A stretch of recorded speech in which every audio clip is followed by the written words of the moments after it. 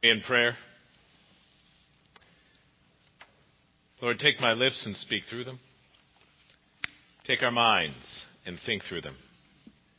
Take our hearts and set them on fire with love for your Son, Jesus Christ, in whose name we pray. Amen. Please be seated.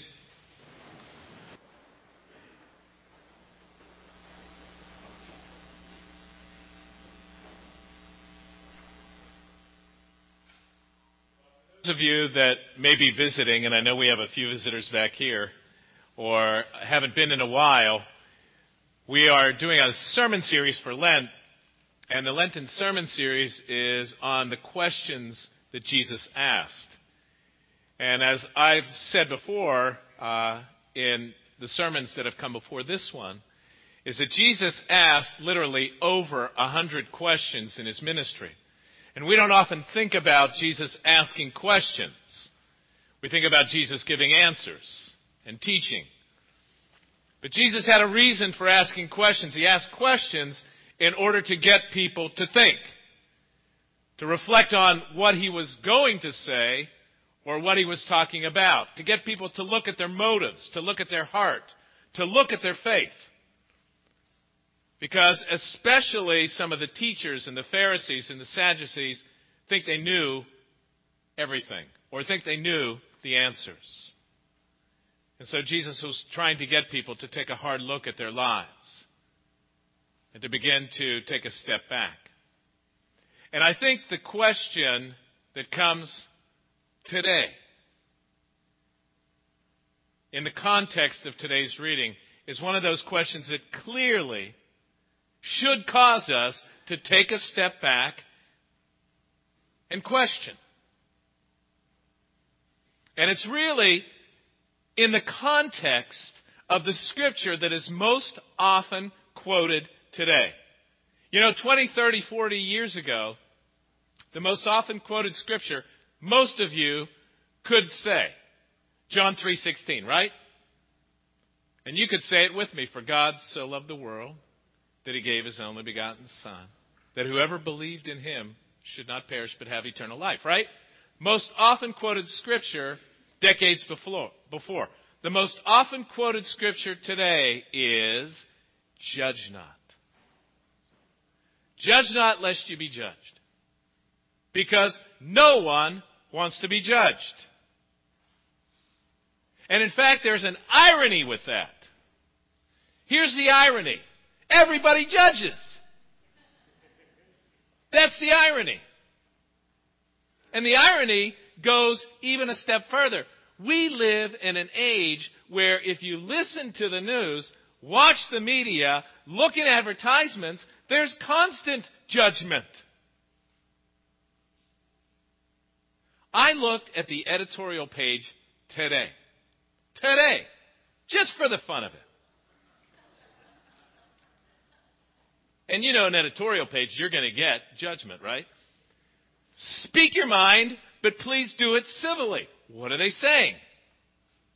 What they're saying is judge or criticize, but do it nicely. We want to be nice about it, right?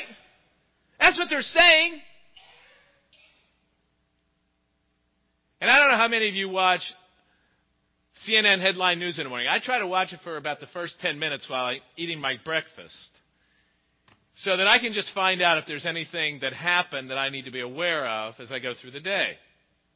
And inevitably there is a commercial that comes on advertising a later show, Erica Hill. And she asks the question, where has the etiquette gone today? What's she saying? Everybody is so critical and mean.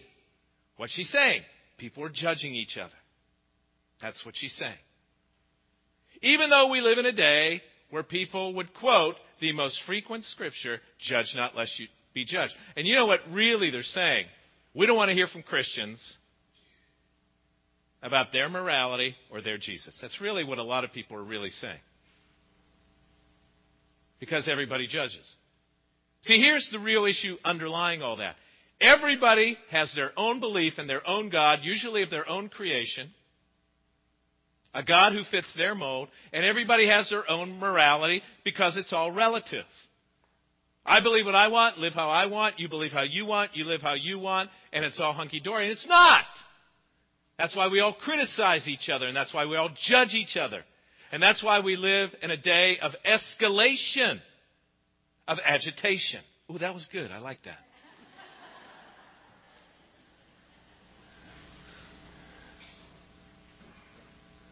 And that's what's going on. There is so much criticism.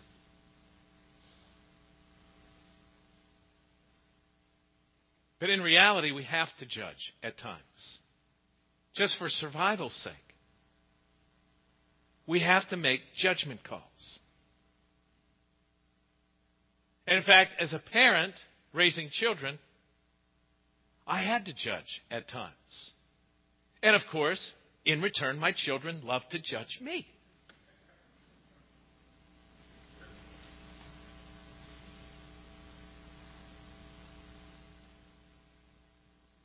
One truck company judges another truck company, right? If you're a Ford guy, you like Ford over Chevy, or Dodge Ram for that matter. And they criticize and judge each other. One political party judges another political party, you think?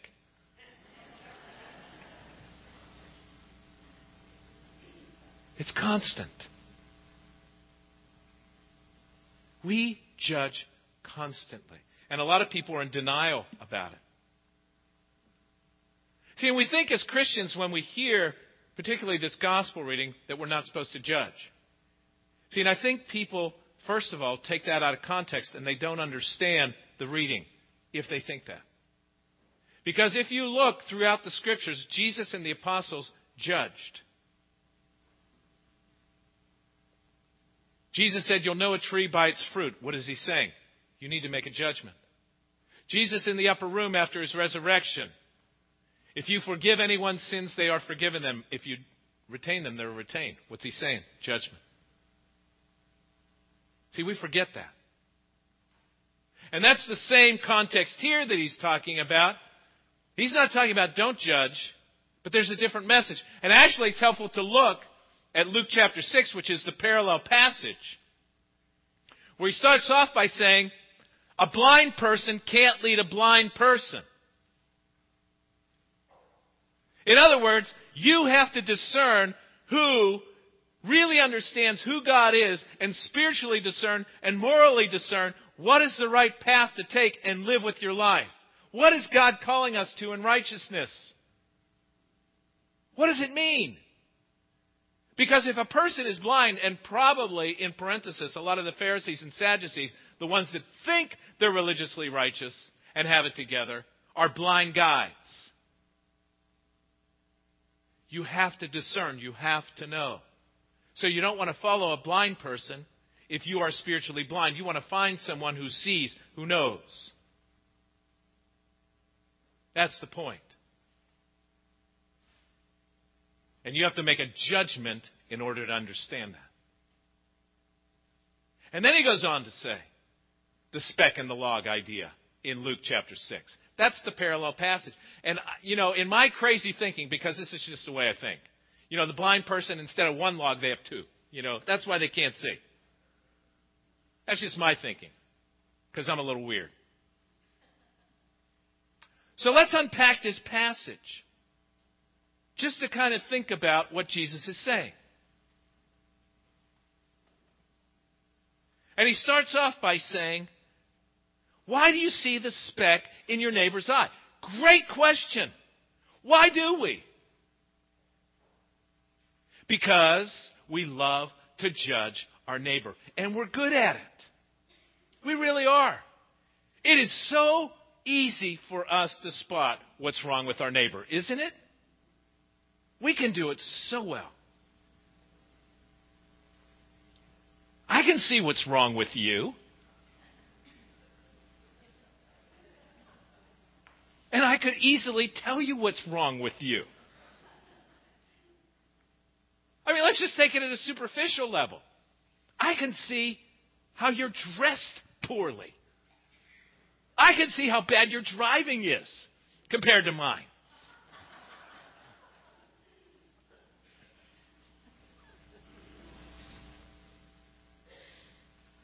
But then we look at each other how we do things wrongly because we do it the right way, of course.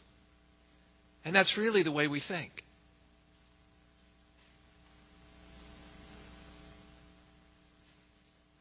You know, it's really, really interesting when I go out and play golf with my golfing buddies. Okay? And I only started playing golf 13 years ago. I was not a golfer, didn't grow up playing golf, didn't have that wonderfully developed, beautiful swing like a lot of golfers do. And so I have a little bit of a different swing. And my normal foursome, Keith, Larry, Rick McDevitt, if we ever have a substitute come in for one of the guys, the other guys will automatically say to the substitute, don't watch his swing. Right? Don't watch his swing. Yeah, he doesn't watch it. But they will say, watch the results. Interestingly enough, right? Yeah. See, my swing, for all intents and purposes, is wrong. It works, but it's wrong. It's not a pretty swing. In my mind, it's a speck. It's not a log. However,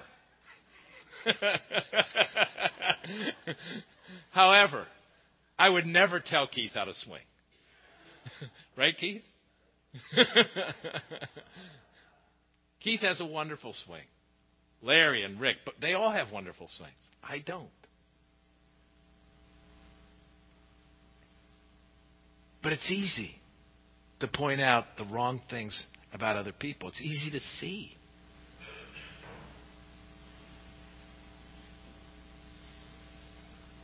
And we're quick to see.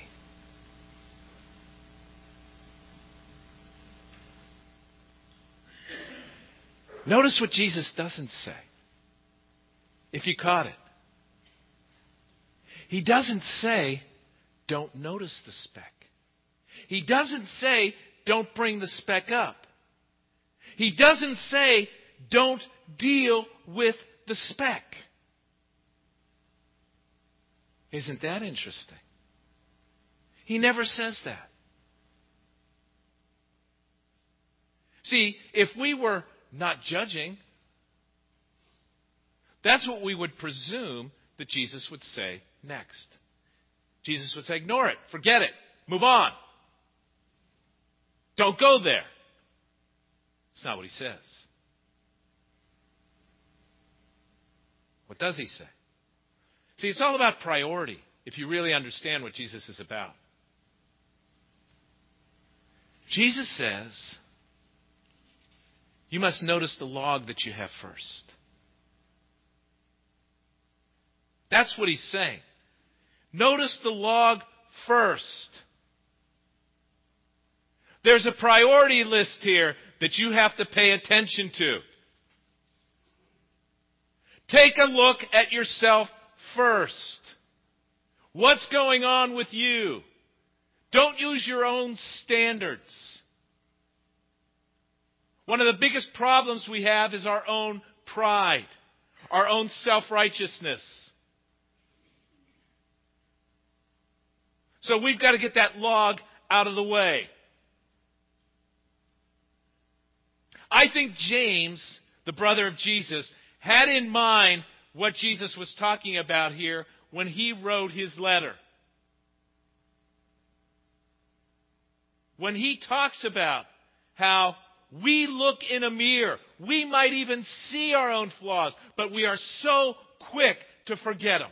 We walk away from the mirror, we forget what we saw. In part because we don't want to see the log.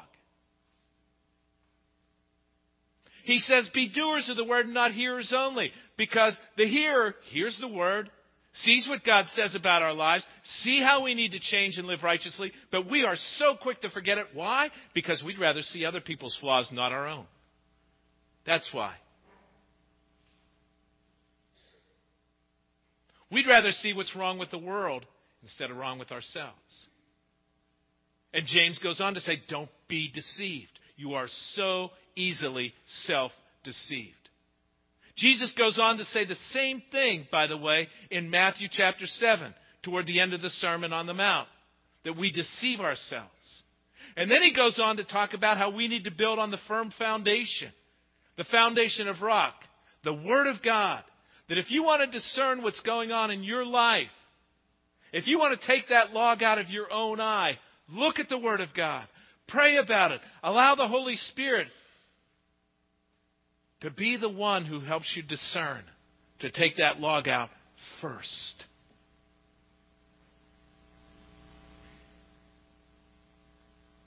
Then and only then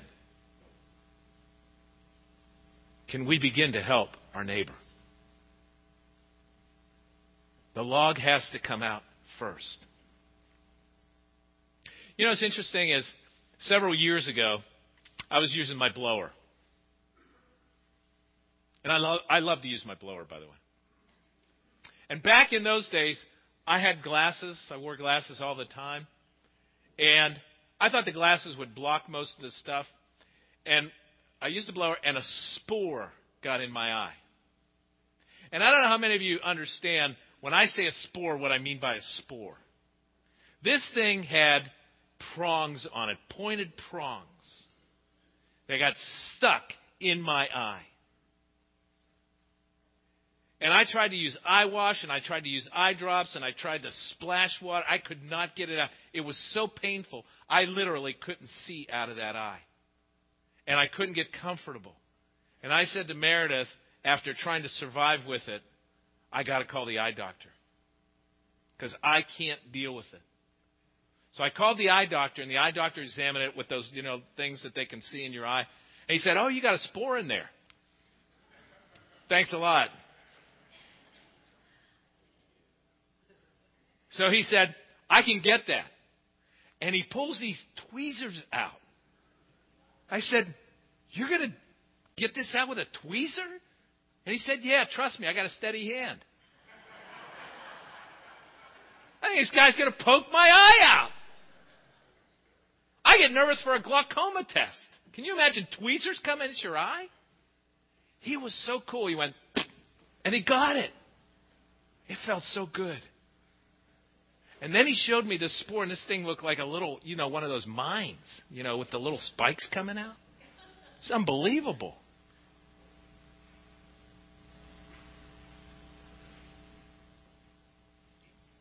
He was an expert. He was cautious. And he did it with care. That's what we need. That was a speck. If anyone's going to deal with specks, they need to know the Word of God. They need to be cautious and caring. They need to have someone's best interest in mind.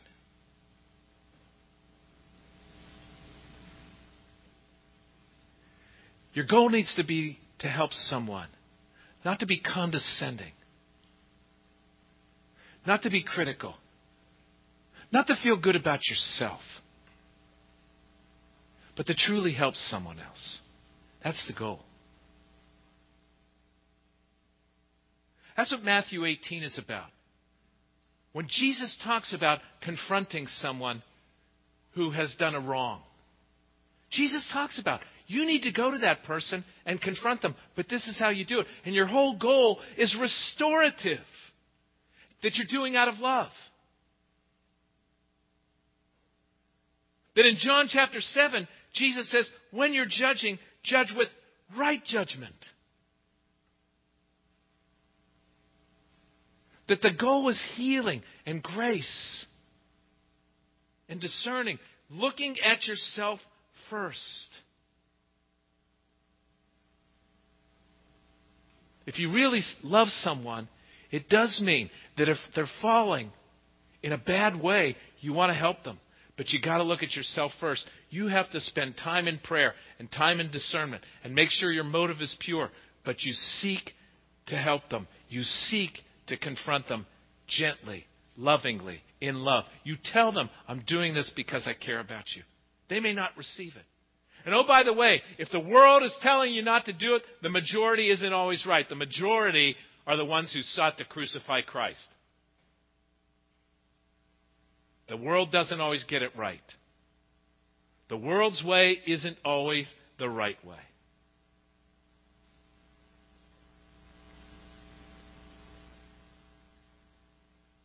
That's why we need to know God's Word.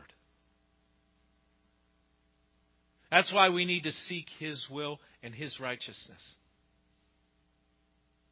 But see, the primary log that needs to be dealt with first is recognizing first and foremost that we are sinners in need of redemption. If you've never come to Christ, you will not understand what I'm saying or why I'm saying it. See, in reality, you might be sitting back judging me even though you think I'm terrible for suggesting that we judge each other. You're either judging me that you don't like my content or you think I've gone on too long already.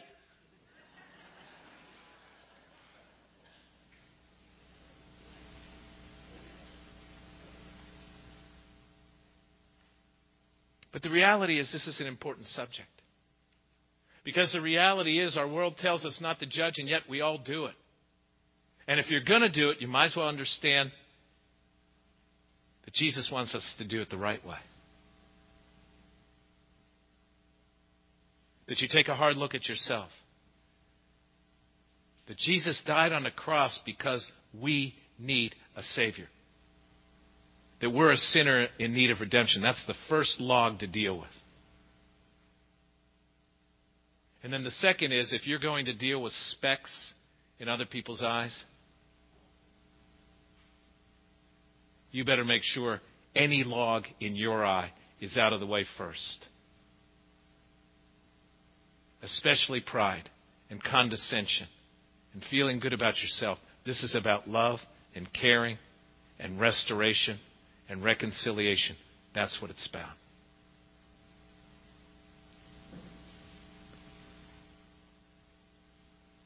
Jesus cautions us in this question about being a speck inspector. Like that? Remember that. But he doesn't say, don't do it.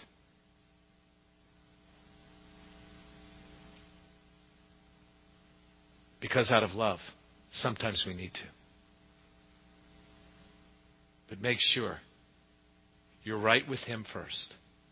Make sure that through prayer, you've gone to Him. Make sure that the Holy Spirit has caused you to look at yourself first. That you're equipped with love and grace. And then you go. Let's pray.